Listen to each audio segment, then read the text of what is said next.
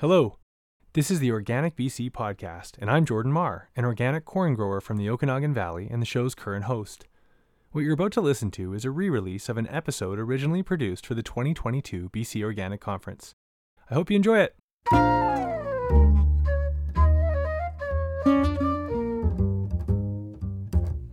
Your guest interviewer for this episode is Michelle Tsutsumi, an organic farmer at Golden Ears Farm in Chase and your 2022 BC Organic Conference coordinator. When asked who she would like to interview, Michelle identified Sarah Mock as her guest of choice. Sarah is the author of Farm and Other F Words, and a forthcoming book in 2022 that will focus on a big team approach to farming. In this conversation, Michelle and Sarah discuss that approach, as well as some lesser acknowledged motivations for land ownership and for farming that exacerbate the challenges of producing food profitably and sustainably. We'll start with some quick biographies, and then Michelle picks up the conversation. I hope you enjoy it, and I'll talk to you in a bit.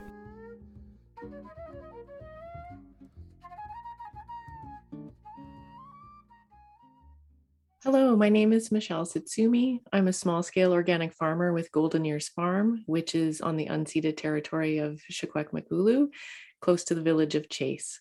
I'm also the 2022 conference coordinator for Organic BC and the coordinator for the first ever agriculture and food co-op conference with the BC Co-op Association.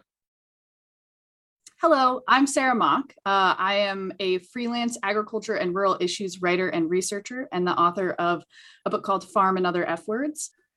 So, Sarah, I thought I'd start off just providing a brief overview. I loved your book. I read Farm and Other F Words in a day or so, I would say. It was a page turner. And what really resonated with me was how you expressed the reality of small family farms rather than the romanticized ideal that is really embedded in our subconscious. And you really highlighted the points of our dominant culture that place farmers on a pedestal. It's a noble livelihood. It's rooted in passion, not profit. And you helped put a name to a lot of the things that are unspoken, sort of the shadowy side. And I think we're in a time where that's really needed.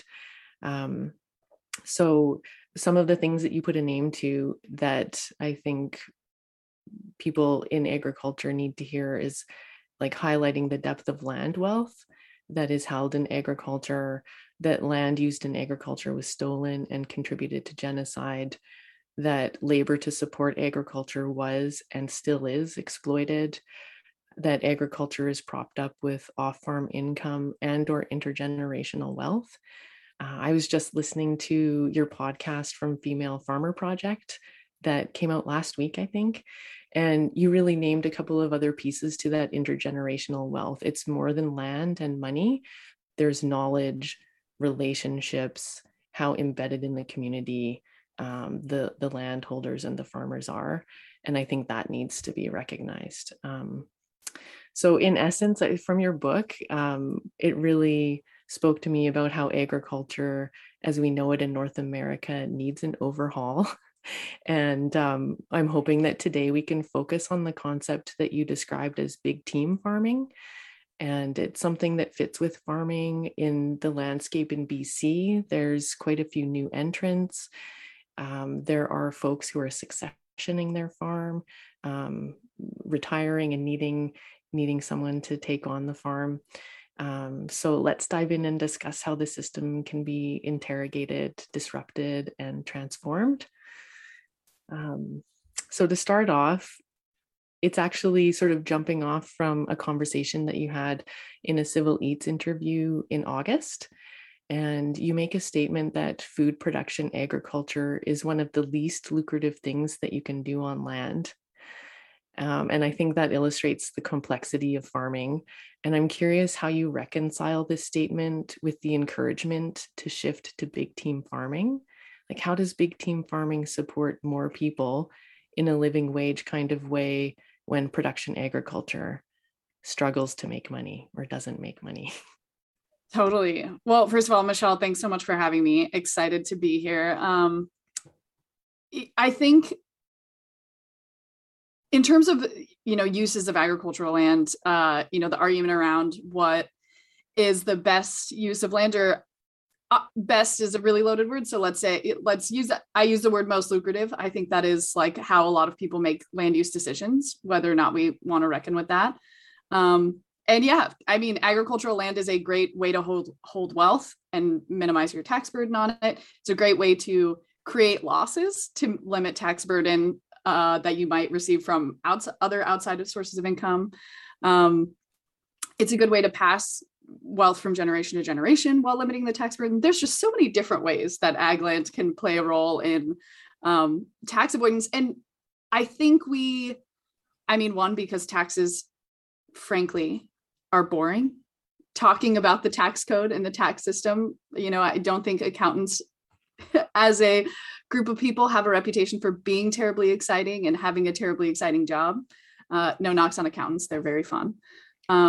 But I think that because of it's hard to get people interested in exploring what exactly, our tax code means for agriculture, we've just left it kind of unexplored. I think we talk a lot in agriculture, especially in the US, about the subsidy system, which certainly there is a very big, bold, direct payment, indirect payment, subsidization of insurance program out there that's creating some of the problems we see in agriculture. But arguably, the benefits that you can get from in terms of tax avoidance are factors larger than what you can get in terms of direct payments, in terms of protecting wealth over time. So, I think in making that argument that actually growing food and actually trying to make a profit from production is one of the least lucrative things you could do, it's because it's more lucrative to use farmland to avoid taxes, to just as an investment vehicle, because farmland, at the moment where just a few weeks ago, an acre of land in Illinois sold for $26,000 an acre, we're seeing some of the highest land values ever recorded. Land is a terribly lucrative asset class. It outperformed the S&P 500 4 out of the last 5 decades. So even if you just have some money and you want a good return, buying ag land is a good option. That's why Bill Gates owns more farmland than anyone in America. And then also using land as a way to access federal programs, especially amongst commodity grain growers, that's pretty lucrative. And then right there at the bottom of the list in terms of lucrative uses of land is, actually creating a product that you sell to feed people, which is a real challenge. And I think something that we don't talk about or look at and creates, so many of those problems around, we encourage young people, beginning farmers, people who are interested in feeding communities and being part of, a system of maybe regenerative agriculture, sustainable agriculture, that, if they can just find some land, if they can rent land, if they can gain access, however, then they can, build a business growing food. But all the numbers suggest that that's not true, that they're going to be competing against these people who have different motivations that have nothing to do with growing food. So I think that is something that we need to think more about. And to your question about the second part of this question about big team farms, all of those things in my mind, the challenge is that changing policy around the way the tax code works or changing policy around the way our subsidy systems work is something we've been talking about for decades and have made no progress on. Just none at all. Just nothing.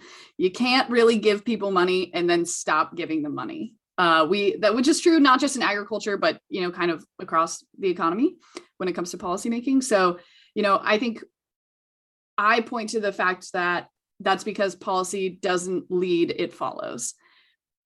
The way that our policy system works in the US right now, at least, is that the industries who participate in the industry or in a sector have the heaviest hand in shaping the policy.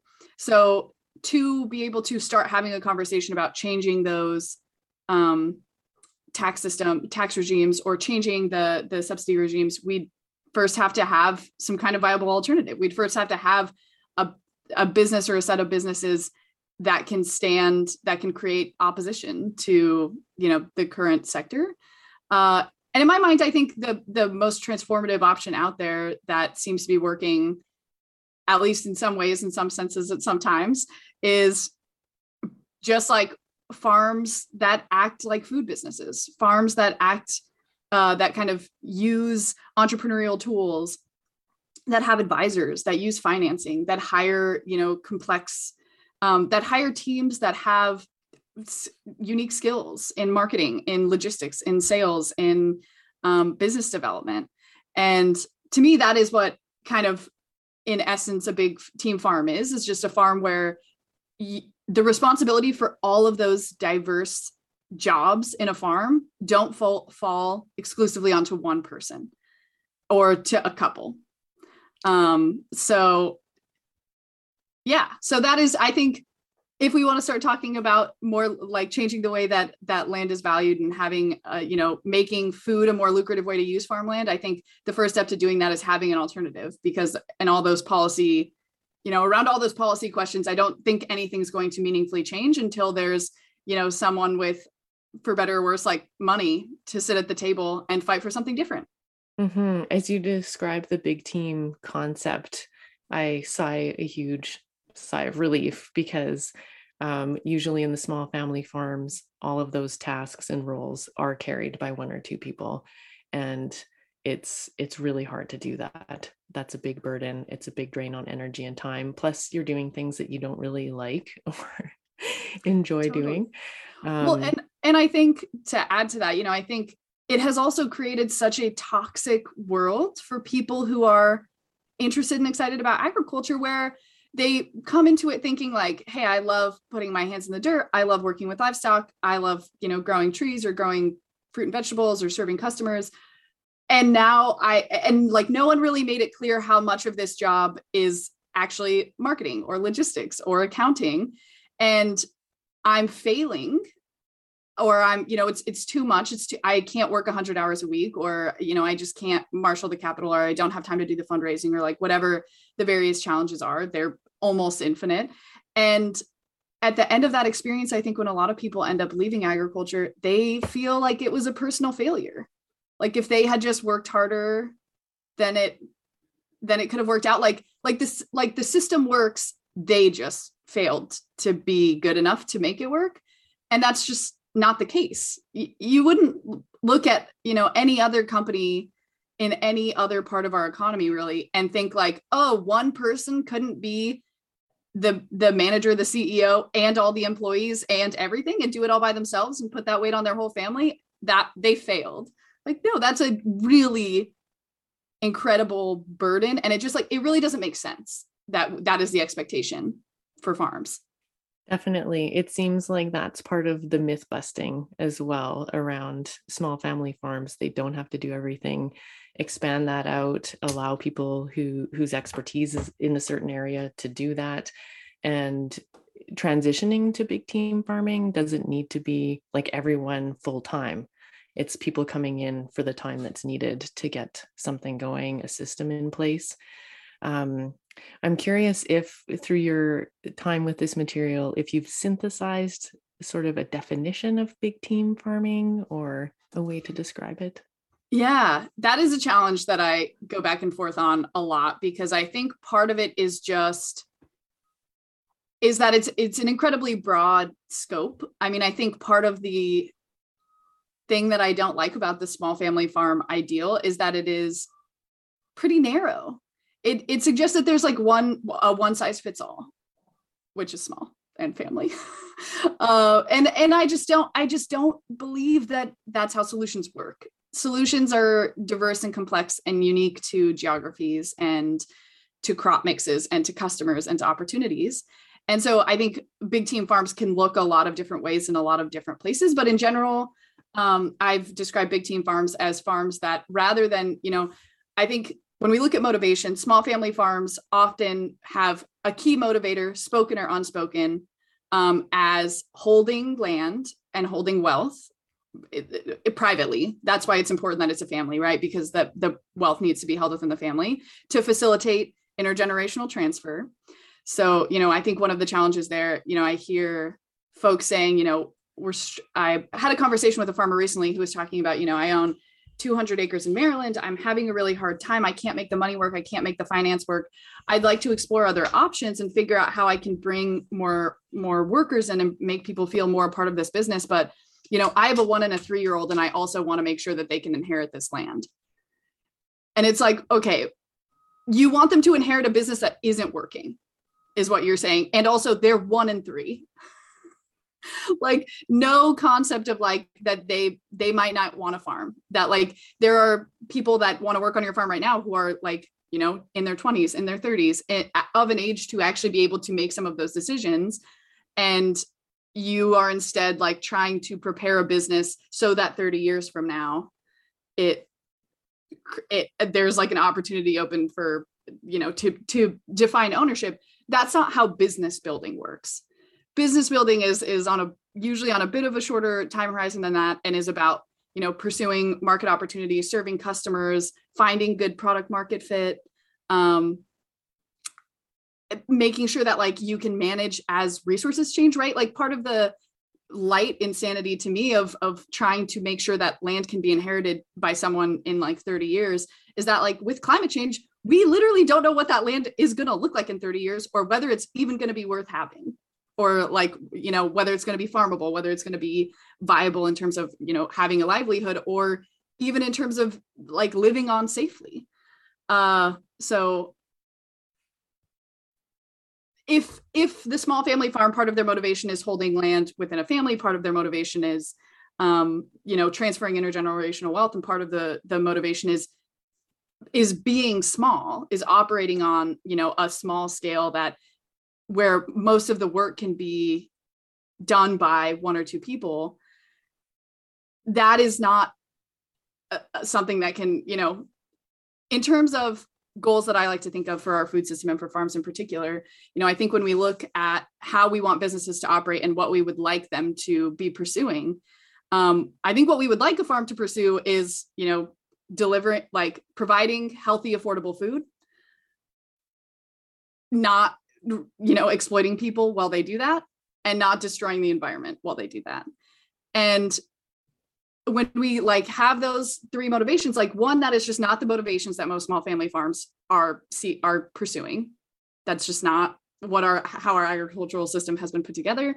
And it's not the best probably model to achieve those goals, right? Like we know that scale, because of like when we go to the grocery store, generally the food that's in there is not created by a small family farm, right? It's created by an organization that works at a bit of a larger scale. That's how we have bananas in our grocery stores all over America in December. But also other fruits and vegetables and food that is, arrives within hours of when it comes from processing somewhere. So I think for me, the definition of a big team farm is a farm that is, pursuing those 3 goals primarily, who is, part of not exploiting your workers, which I think is challenging, especially for people who have come into the small family farm mindset, just like realizing that you shouldn't be like, you can exploit your own labor, right? Like assuming that you can do all the jobs and that like, and what it takes for you to do all the jobs on the farm is for you to work 100 hours a week. I know farmers who regularly work 100 hours a week and don't draw any salary. That is labor exploitation. Like that is a bad deal. That is not how your farm should be operating. That is not how any business should be operating. As a matter of fact, it's arguably not operating as a business if that's the case. And so I think, so big team farms, thinking about labor exploitation, thinking about how, are we making enough money to pay people? And if we're not making enough money to pay people, how are we changing our business? How are we leveraging our assets? How are we, reaching customers in new and unique ways that actually allow us to make enough money to support our employees, to not destroy the environment while we're doing that, and then to, in the end, also be delivering, not just $40 pasture-raised chickens or like $8 eggplants, but also food that is accessible and affordable and good for people. So it's really hard to balance all those things, but in general, I think that's what I'm looking for when I'm out in the world trying to track down people who are doing the big team farm thing, which there are people who are doing it already, which is cool. Yeah, it sounds like such a mindset shift like the long held values and belief of small family farm, holding on to the land for inheritance. That's a hard one to shift. And it is tied in with that unpaid labor and shifting that to needing to be able to make a living wage. The big team farming as a process seems to encompass being able to be iterative, like dealing with things as they're happening. It's a bit more responsive. And that takes time and energy for people to get to that place psychologically. Definitely. And I would say, I mean, this is where we come back to the idea of it is big team farms, especially people who are successfully implementing, like I will call them big team farm values in their businesses right now. Every single one of them looks different. I think when I first started talking about big team farms, a lot of people got really uncomfortable and were like, oh my gosh, you're talking about collectivism. You're talking about like communism, basically. You're talking about giving all the money to the workers and then no one will own anything and it'll all fall apart and it'll be super inefficient. No one will do anything, which is that is a very oversimplified argument. And like, there's lots of historical moments to negate that. But also for folks who are interested in doing and kind of pursuing some of these values, you do not have to collectivize your farm today. There's lots of little steps you can make along the way. I love to talk about a farmer that I know in North Carolina who wanted to open a processing plant to increase there was a problem with regional processing capacity. So he wanted to open a slaughter plant. And he was worried about labor because he knew his business wasn't going to work if he had to, as other processing plants nearby had a really big problem with turnover. He knew he couldn't afford to pay people $25, $30, $40 an hour probably. But he needed to find something else, some other way to make people feel bought in, to make people feel like they were part of the business. So basically what he did was he first of all spent a lot of time educating the people he hired, opening up the books, explaining to them how it worked, explaining the finances, explaining, the business that he was operating. And then in the end, he ended up literally like taking, for every quarter he would say, okay, here's the work that we have agreed to do. Here's the amount of money we have to spend on labor.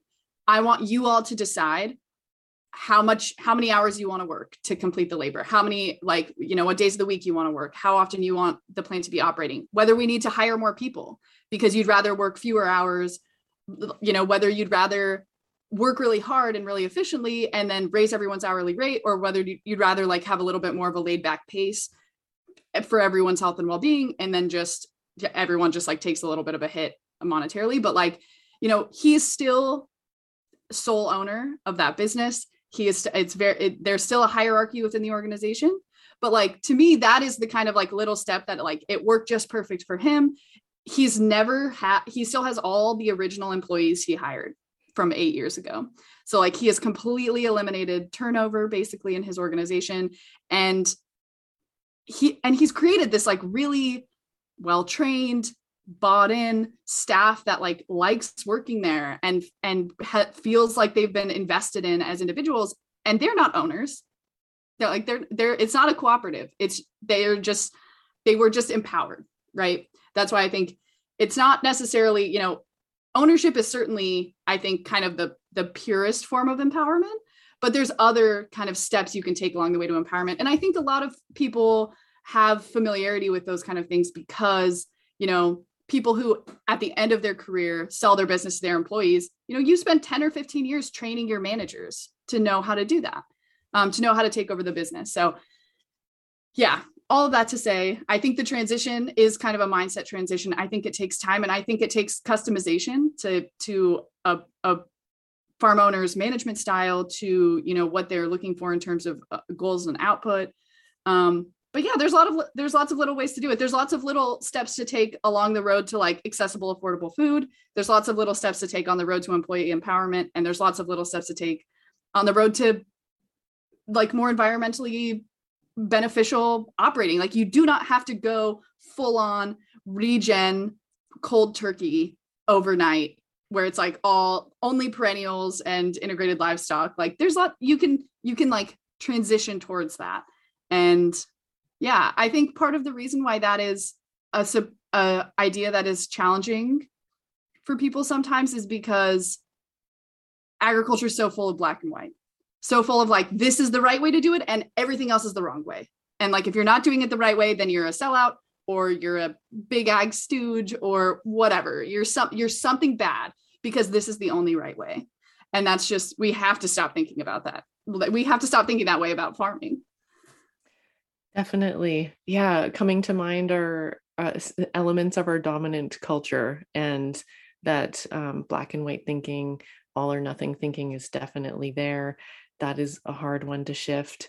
I loved your example about this farm that has a single owner and yet is bringing in elements of self-organizing, that empowerment that you speak about. The workers were able to decide how much time they wanted to work and how much they were earning, and that goes so far in terms of buy-in or believing in that model, and his retention of employees speaks to that. Totally. And you're speaking about steps towards something is a big piece of the mindset shift. And how do we remind ourselves of that? How do we make those steps more visible? Because the unconscious habit is to revert to that all or nothing, or that sense of urgency, like, this is where I know I want to be and it needs to happen now, which is impossible. So that's something, sort of a collective question around how do we keep these small steps in mind and visible, and what are they and who do they fit for? So totally. Yeah. It reminds me of, I talked to one of the farmers that I talked to in the book, Randy Woodley, who farms in Oregon. One of the really transformative things for my thinking that he said to me during our first conversation was that all dichotomies are false. That like, there's just never, whenever someone presents you with like two options, just know that there's always more than two options. There's never just two options. So like, when someone tries to present you with a dichotomy, figure out why they're leaving out all those other ones. Like how does it serve them to make you believe that there's only two ways to do things?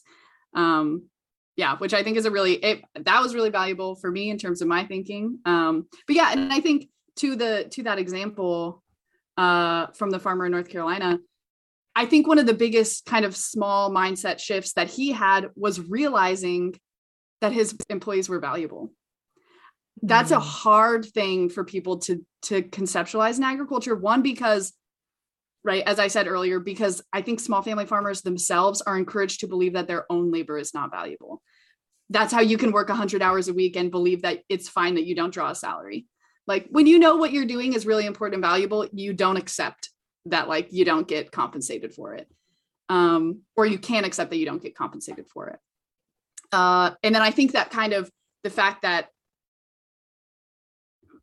you know, challenge of accepting that labor in agriculture is valuable kind of spreads out from that point, where if it's like, well, if my labor is not valuable, then like my workers' labor is definitely not valuable. So I definitely shouldn't pay for them. And I definitely, you know, should just find whatever labor is cheapest. And like, oh, you know, maybe folks that I've worked with are unmotivated or bad or whatever. We didn't click. I didn't get into agriculture to be a manager. I hear that so often from farm people, from farmers in particular, but running a business is usually about being a manager.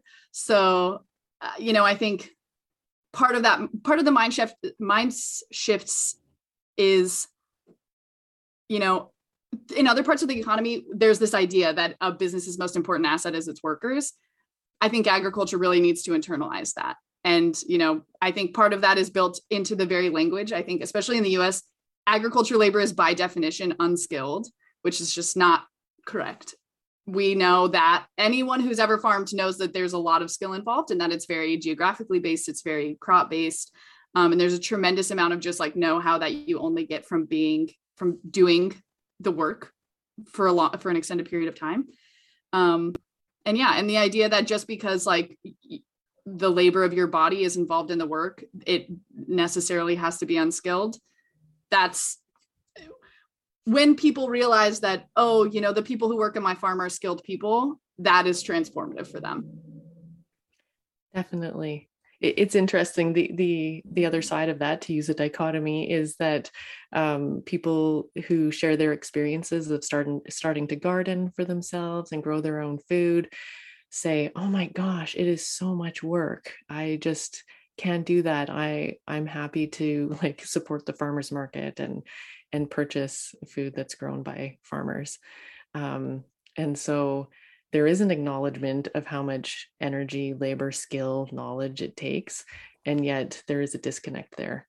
Um, so one of the pieces in your book was making it very clear that farms are businesses, and the that's a tough one with the myth, because farming is also like a calling or a passion, and so money doesn't matter, like that's irrelevant, and I think that makes it a bit murky in terms of shifting to seeing it as a business.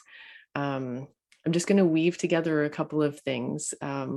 You mentioned big team farming as something that circles back to a more collective and community focused way of living, and so there's a relational piece there.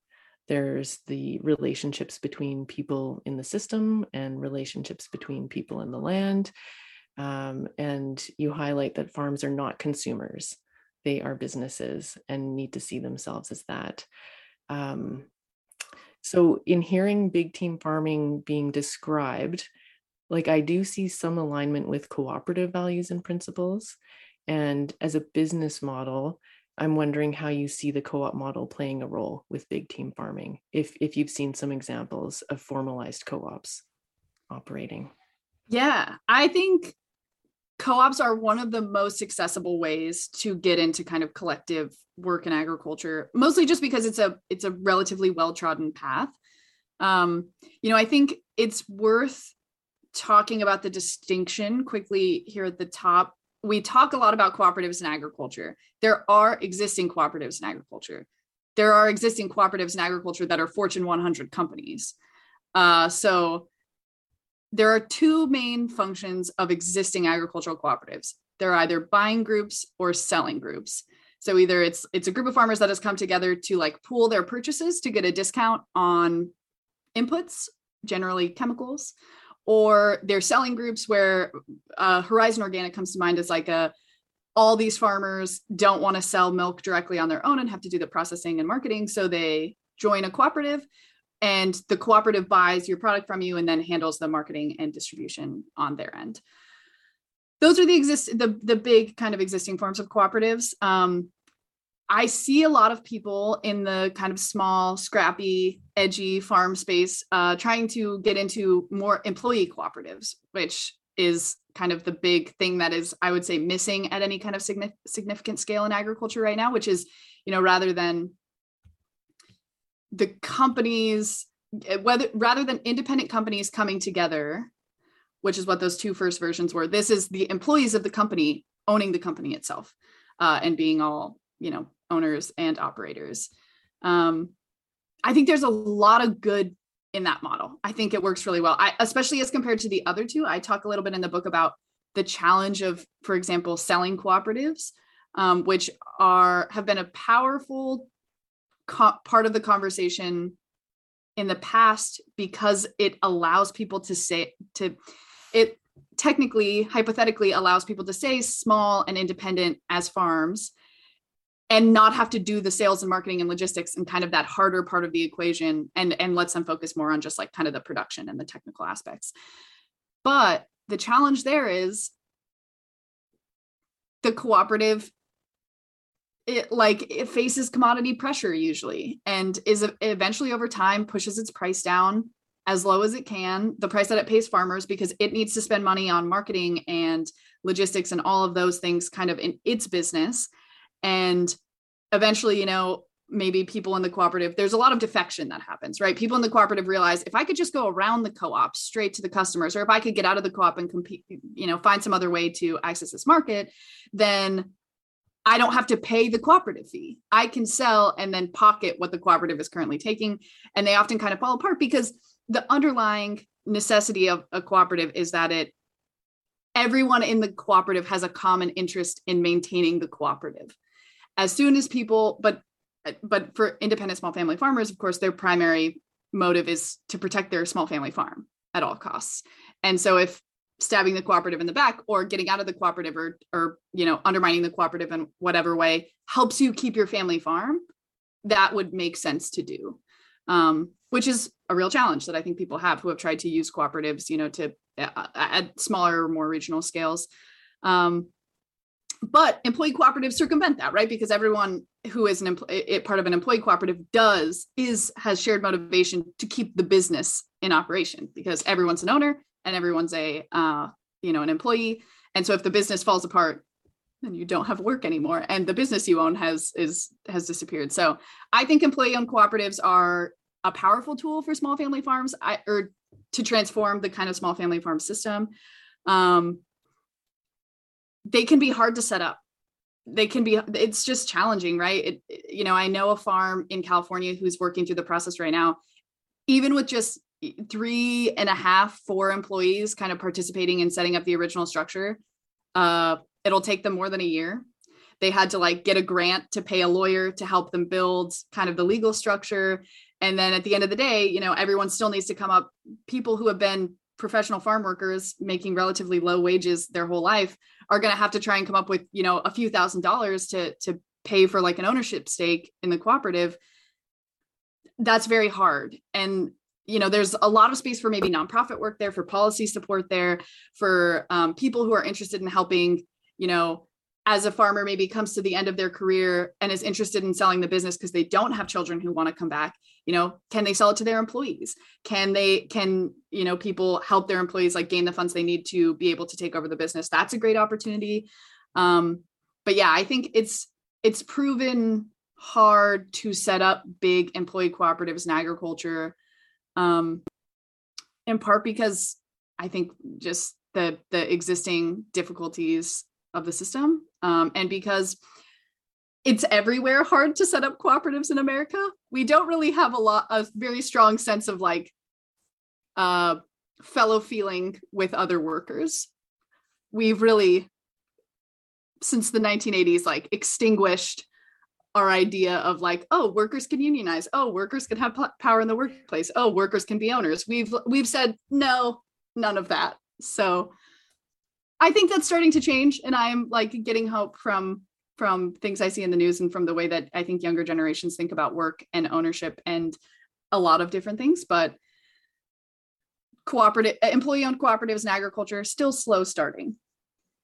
Mm-hmm. Well, I think it's a combination of shifting a mindset and way of being, and it also bumps up against structural pieces. And just there aren't as many co-ops as there are the dominant business structures, and the systems have been set up to support setting those up. It's pretty streamlined, I would say, straightforward. And setting up a co-op, it does take time and energy. From what I've been hearing, that time and energy is also around the relational piece, so that when challenges are coming up, there's that foundation. And so working through some difficult times, ups and downs, can happen. It needs ongoing time and attention, though. Totally. So much emotional maturity required. I think land is loaded emotionally, psychologically. Everyone has just all of us, right? We're all part of a colonial society. We all have some kind of trauma wrapped up in who has land and who doesn't, who gets to call a place home and who doesn't.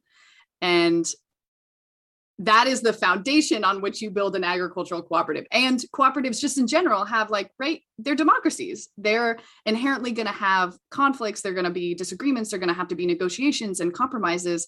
And all of that stuff is very hard. Built on top of that, challenge of land and land-based trauma. And then add into that the fact that agriculture is very unequal in terms of representation for people of color, women, non-binary people, really any group that is not middle-aged white men.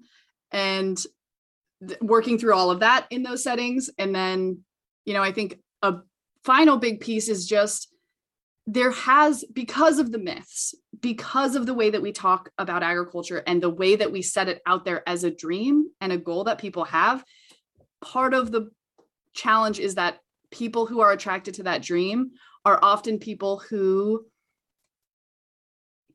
we're drawn to it because of the promise of independence, drawn to it because of the promise of not having to balance other people's opinions, of not having to like work closely with people. It's like the promise of the small family farm in American mythology is you are the king of your own castle.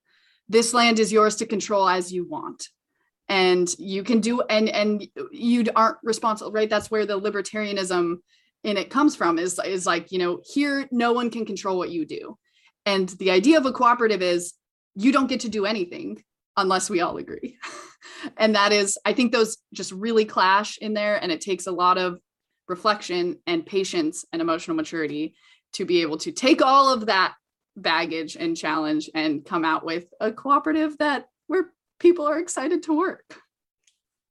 Yeah, there are so many layers. And I think there are people who are taking those steps to face each of those layers and build those relationships. And I think it's also like a counter to that dominant cultural piece around things happening quickly. And we need to be thinking more long range. How do we take care of each other, this land that grows food, that nourishes us, start to shift some of the, do the healing that's needed. Yeah. That time horizon question is huge. And I think it's very challenging. And I think it feeds into people's excitement and enthusiasm is wonderful. And I love it. I love to see it in new and beginning farmers. But the idea that it's, I think to one of the ways that entrepreneur are whatever brand of entrepreneurialism that we have becomes a bit of a problem is there's this expectation that like, you just really hustle and grind for like a little while, some number of years, but not your whole life. And then you'll get to a place where you can kind of take a step back and relax a little more and you'll be in the groove and figure it out. Agriculture needs a mindset where you say like, I need to grow slowly. I need to find ways to I can't build a business that doesn't work financially now, but maybe in 10 years it will. That works in other sectors, but it's really hard to make that work in agriculture unless you have, like other sectors do, VC funding or something like that, nonprofit status. Otherwise, if you're using personal savings, personal financing, and your own labor and the labor of your family, maintaining losses for 10 years is not going to go the way it went for Google. Yeah. So I think that is part of the challenge, is just like thinking, which is, it's so hard, right? Because climate change makes it feel like we don't have time to go slow. So every pressure in our society tells us like, you can't take your time. You have like, there has to be a solution right now. It has to be figured out right now. And I don't know what the antidote for that is, but nothing that lasts is made quickly. Mm-hmm. So figuring out how to go slow is like part of a whole challenge in and of itself. Definitely. I'm gonna segue a little bit to your next book, and it's focusing entirely on big team farms, I believe. Yes. And I'm curious if you can share one or two key points that we can look forward to in your next book. Yeah.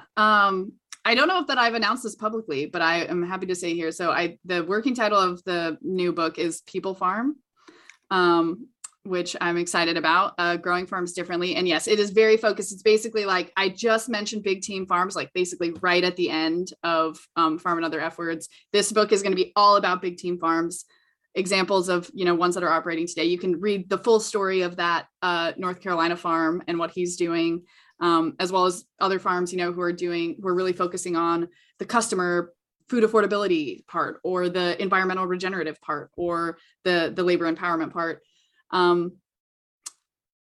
not to undercut my whole deal, but I will say, I think one of the key points that I've taken away during the research phase, and especially getting a little bit of a chance to get back out there this summer in the like 6 weeks when we thought things were going to start getting better, was that big team farms is like one of the better solutions I've seen. Seems like a good framework to start with. It's hard. No one's out there just like figuring it out super easy, just like, snap your fingers and it's a thing. That is not the case. Things are hard.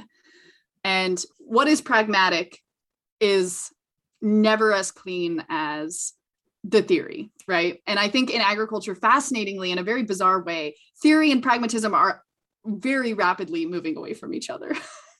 Like what people are actually making work on their farms and what everyone like believes that farms should be doing in any way are just like, it's crazy how fast and far they're moving away from each other. But so yeah, I think that's one of the key points is just like, I think some of the feedback I got about the last book was, especially in the last chapter, it felt a little rose-colored glasses, idealized. I'm not afraid to look at all the warts and wrinkles that are big team farms because there are plenty. But, I think it's also part of the fun of this, of working in this space and doing this research and being able to talk to all these people is just that, I guess I got to be the person who wrote the book, but like, these are not my ideas. People are out there working on this stuff and figuring out how to live these values and internalize this stuff. And, for all different reasons. One of my favorites is, talking to a big conventional farmer in Nebraska who is looking to get out of the conventional crops and make a more diverse kind of customer focused business and build a brand and do all these really cool things. And literally his motivation is just like, I'm lonely. Nobody lives in my town. And I just like want to hang out with more people. And I want to farm and I like it, but I'd rather have friends than be rich. So, that is transforming people's mindsets are getting transformed for all kinds of different reasons. And it means they're coming to different conclusions and thinking of different new good ideas, a lot of which I would have never thought of. So yeah, I guess maybe a good takeaway seems to be taking shape that if someone is out there saying like, here's the full completed, ready-made solution, I figured it out, maybe be skeptical about that because the solution changes all the time and people are figuring out how to, take some basic principles and priorities and apply it to their situation and make it work. And that's what's so cool about this work. And that's what to me, like, is kind of what big team farms are all about, right? It's about just saying like, I will not be bound to the ideal of a farm. I will build a farm business that I want. Like I will make it look the way I want it to. I will have the employees I want. I will give them the ownership I want. I will, have the team sell the products, do the things the way that, helps me build the life I want to build. And that is even part of the conversation is exciting because for a long time it wasn't. We just reduced farmers to a caricature of someone who cares more about land than anything else. And it's like, now farmers are people with complex identities and beliefs and wants and desires. And that's great. We should remember that. Yeah, there's a lot to celebrate in that. It's really fascinating, all the different elements that farmers carry within them. So they need to be fully present. And I appreciate the honesty that you bring in the stories that you're sharing. And that's, I think, part of the transformation is not allowing these subconscious myths and narratives to persist. So I'm looking forward to the next book. Will there be pre-order for it? Expected release date? Expected release date is early, like May 1st-ish of 2022. Somehow next year is already 2022. Pre-orders will be available sometime in March if people follow me on Twitter at Sarah_K_mock. Or you can sign. I do a weekly newsletter that's been on hiatus for a little while, but it'll be back by the time this airs. At Big Team Farms at Substack. So yeah, there will be announcements in there for pre-orders as well. And then after May 1st, it'll be available wherever books are sold. Excellent. I'm wanting to close riffing on something that you included on your dedication page for Farm and Other F Words. And it was an invitation to the reader. May you too find the F words that help you carry on. And I'm inviting you to share one or two F words that help you carry on. Ooh, I mean, the big one comes to mind that is implied always, but I assume that maybe we want to keep this not an explicit podcast. Yeah. So, I mean, family is a big one for me. I'm very close with my family. I don't live in Wyoming anymore, which is where they are, but I go back often because I miss them. Friends. And then also, funnily enough, food. I came back to do all of this stuff. Like one of the things that brought me back into agriculture after I left was just that, you know, when I thought about what is like real in the world, like what makes me happy, what brings me joy regularly, it's just food. I just like to eat, and nothing else feels as real or special as food does. And, you know, I think we often couch discussions of agriculture in food, which I think is a mistake, because I think the food system and the farm system have different problems that need to be addressed differently. And you can't address them all. And like, again, there's no silver bullet. Like there's no way to like fix all the problems in one go, but man, food is great, isn't it? It's like the main good thing about being alive. So good. Yeah. I agree. Oh, thank you so much for gifting your time and sharing more information about your book and your next book. And it's been a lovely conversation with you. Thank you. It was so excited to be here. I'm always happy to talk.